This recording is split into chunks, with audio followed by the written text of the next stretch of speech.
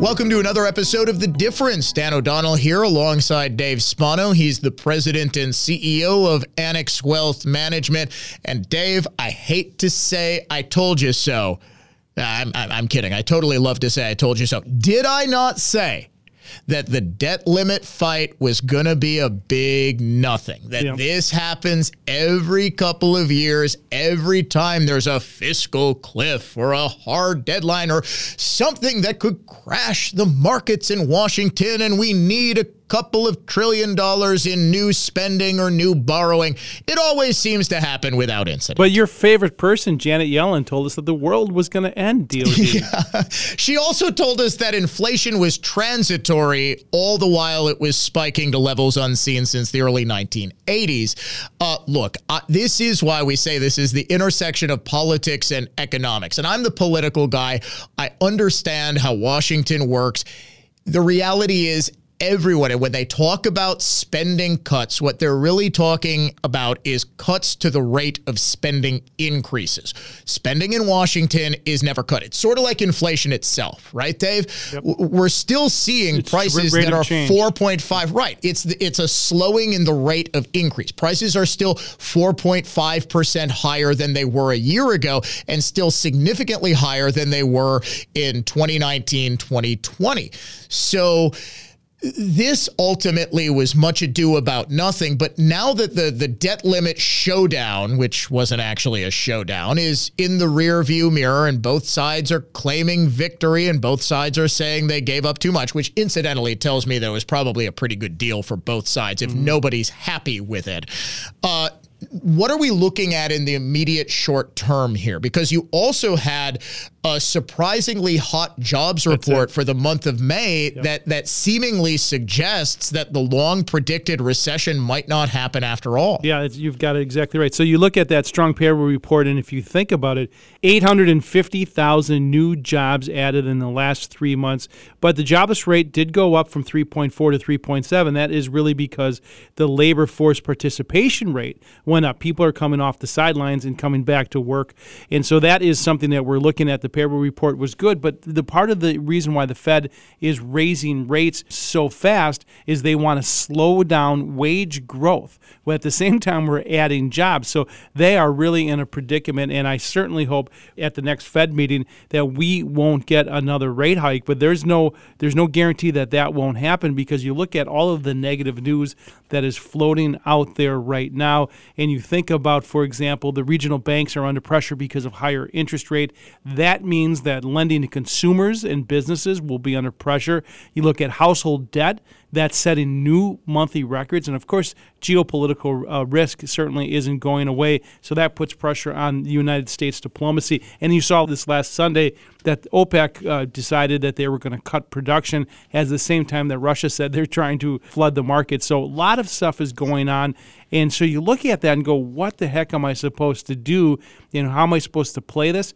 You look at what the stock market is doing, and if you look at the October lows to where we are as we record this thing, we're nearly 20% from that bottom, and that is the definition of a new bull market. What a crazy market that we're in. Yeah, I mean, I just can't figure it out. And it almost seems like I was talking with someone a couple of days ago, and I'll admit I forget who, at a party, just sort of talking about random people. And because we're in our 40s, instead of talking about all the hot chicks, we're talking about all the hot stocks.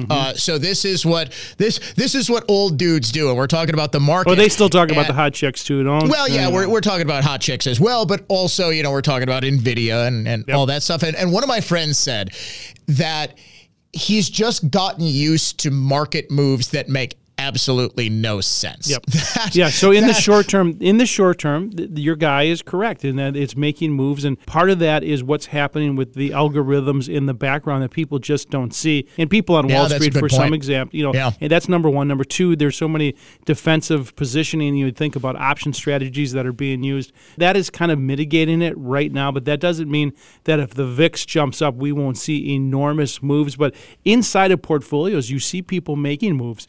You see the duration being pushed around. We saw some bankruptcies over the past couple of days.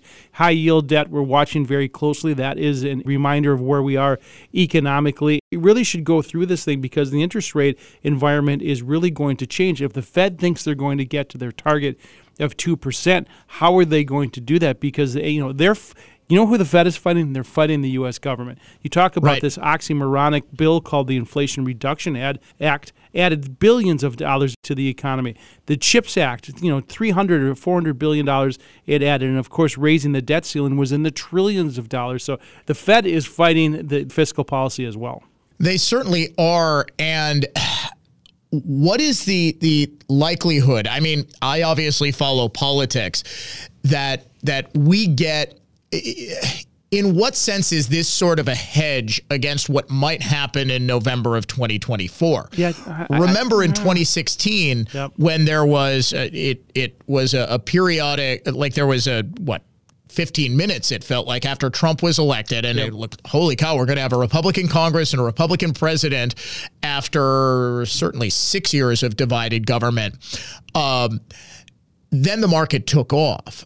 I'm wondering, is there some optimism with President Biden? I mean, there are open questions, even on the Democratic side, whether he's going to be fit to serve next year if he ends up not running or is forced to abandon a run. You're looking at candidate Kamala Harris, who's even less popular than he is.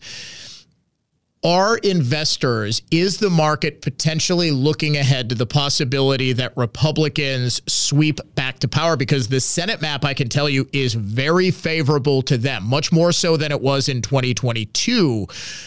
Is it entirely possible that we have Republican government in 2024, which tends to excite investors more than tax and spend Democrats? No, I think that's rose-colored. I really think this rally has really been AI-driven.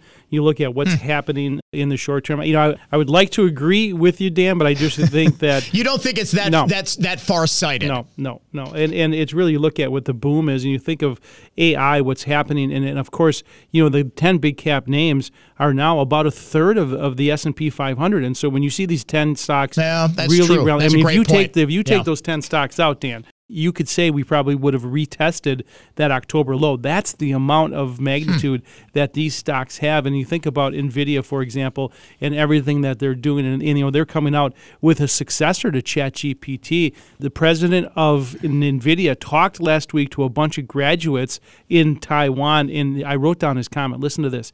In 40 years, we've created the PC, the internet, mobile, cloud, and now the AI era. What will you create? Whatever it is, run after it. We did. Run, don't walk. I mean, geez, that's exciting, isn't it? The fact that we could be on the precipice of another major move like we saw after 1999. That makes you feel really confident about the future. Yeah. I mean, I'll tell you, I'm feeling good. I think I said on last week's podcast, maybe a couple of weeks ago, that I believe that AI is going to be the sort of world-changing, economy-shaking thing that the smartphone, that the internet was 25, 27 years ago, whenever that run started in the 1990s. It's going to create an entirely new economic ecosystem. And the best place for you to understand it is to go to annexwealth.com to get a free wealth metric. It's a review of your portfolio to help you know what you own, why you own it. It's sort of a guide through the jungles of this new frontier here, annexwealth.com. Dave, I've got to ask you, because one of the biggest stories in political circles right now that sort of is at the complete intersection of politics and economics are the conservative boycotts, which have led to massive declines for especially three companies, one of which, of course, Wisconsin's own Kohl's Corporation, but nationally especially Anheuser-Busch InBev and Target, which have seen significant market cap losses after they were the subject not even of organized conservative boycotts, but for those who are unfamiliar with this story, Bud Light celebrated trans activist Dylan Mulvaney's 365th day of girlhood with his own Bud Light special edition can. And of course, he puts this on his social media and it gets a lot of buzz. Well, a lot of people said, your typical Bud Light drinking audience is saying, hey, wait a second. I don't support this. I'm done with Bud Light. At the same time, Target, which is known as the world's wokest retailer, they have been all in, especially on Pride Month clothing and Pride Month displays. June, of course, now being Pride Month. It was sort of seen as a bridge too far for everyday conservatives, which sort of put up with this stuff, when they partnered with an open Satanist as their artist for their Pride Month collection, to say nothing of the swimsuit, which I don't want to get us in trouble with audience members who might be a little sensitive to this. Shall we say it helps you tuck in order to pull off the, shall we say, gender-bending look? Yeah.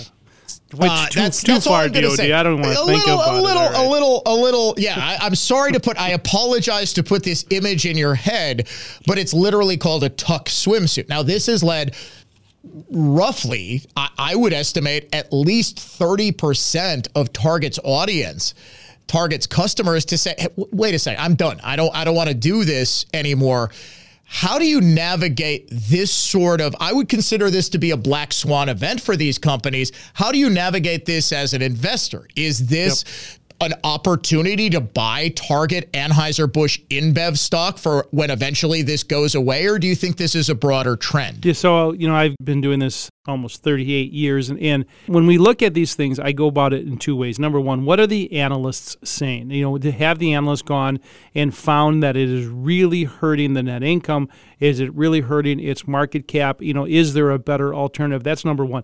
And that is kind of the empirical way to look at it. And then I look at it as a man on the street. And for example, if you go to your local pub or wherever you hang out and all the beer is gone but the Bud Light, is that anecdotal experience, and does that come through? You remember Peter Lynch? He was a great manager. One of the companies that he found early on was the Gap, and the reason why he bought the Gap stock early on and made a bunch of money is because his kid went there, and they went in the mall and they were standing in a line outside the store. And so there's anecdotal experience, and then there's the empirical numbers. And I think if you're asking me, I'm going to do both of those things. And so I had both experiences with Bud Light. I did ask a younger person about it, and they said, nope, no change in sales at all. So I don't know if it's true or not, but so we're going to look at both the empirical and the man on the street stuff and try to make your own determination. But then there's the political side. If you don't want to participate because it offends you in some way, that goes both ways too, because of course there's conservatives that certainly can rub people on the other side the same way. So I look at it on two sides, Dan. What are the real numbers? Is it really hurting the impact? And then as a fiduciary, will I make a change in that portfolio? Does that mean we sell Anheuser-Busch? Does it mean we sell Target? And of course, Kohl's is a whole nother story. That company, Menominee Falls, Wisconsin, had an offer of $68, I think, dollars a share. They turned it down, got down to about $17, $18 a share the other day. So somewhat mind-boggling what is going on over there. But that's why you have to know what you own. Go through these portfolios, and not only individual stocks, but the mutual funds that you own, your bond portfolios. What is the duration if we have some pressure down the road? Go through those portfolios, every one of those, Dan. You need to know what you own, why you own it, and how much you're paying for it, and is it aligned with your wealth management plan? And that's why you really do need that second set of eyes, because we're human beings, right? We tend to view decisions like this with passion instead of with raw, unemotional analytics. And if you're really, really mad at Budweiser, for example, really, really mad at Target, you might sell it all. Well, is that the best long-term strategy Just for drink you? Tequila.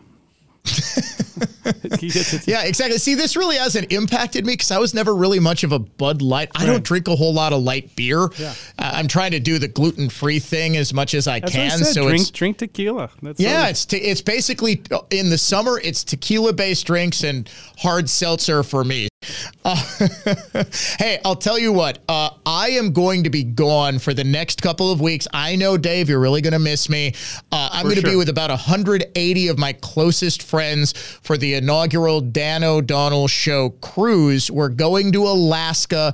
It's going to be a wonderful time, but I will talk to you in a couple of weeks, my friend. I'm sure I'll be sending you pictures just to make you jealous. Yes. And I would look forward to the fort for great listener trip. Really looking forward to you and your listeners having a great time. So thanks. And we will talk to you when I come back. For Dave Spano of Annex Wealth Management. Again, the website annexwealth.com. I'm Dan O'Donnell. This has been The Difference. Annex Wealth Management is a registered investment advisor. For more information about our firm, please visit annexwealth.com. The information in this podcast is for educational and entertainment purposes only and is subject to change without notice. Opinions expressed are those of the participants and don't necessarily reflect those of Annex Wealth Management, its producers, hosts, or guests. The host of this podcast is compensated for his endorsement of Annex Wealth Management. Information presented should not be considered as tax, legal, or investment advice, or recommendation or solicitation for the sale of any product or strategy. Listeners are encouraged to seek advice from qualified professionals to determine whether any information presented may be suitable for their specific situation. Investments involve risks. Neither Annex Wealth Management nor its podcast participants shall be liable for losses resulting from decisions based on information or viewpoints presented on this podcast.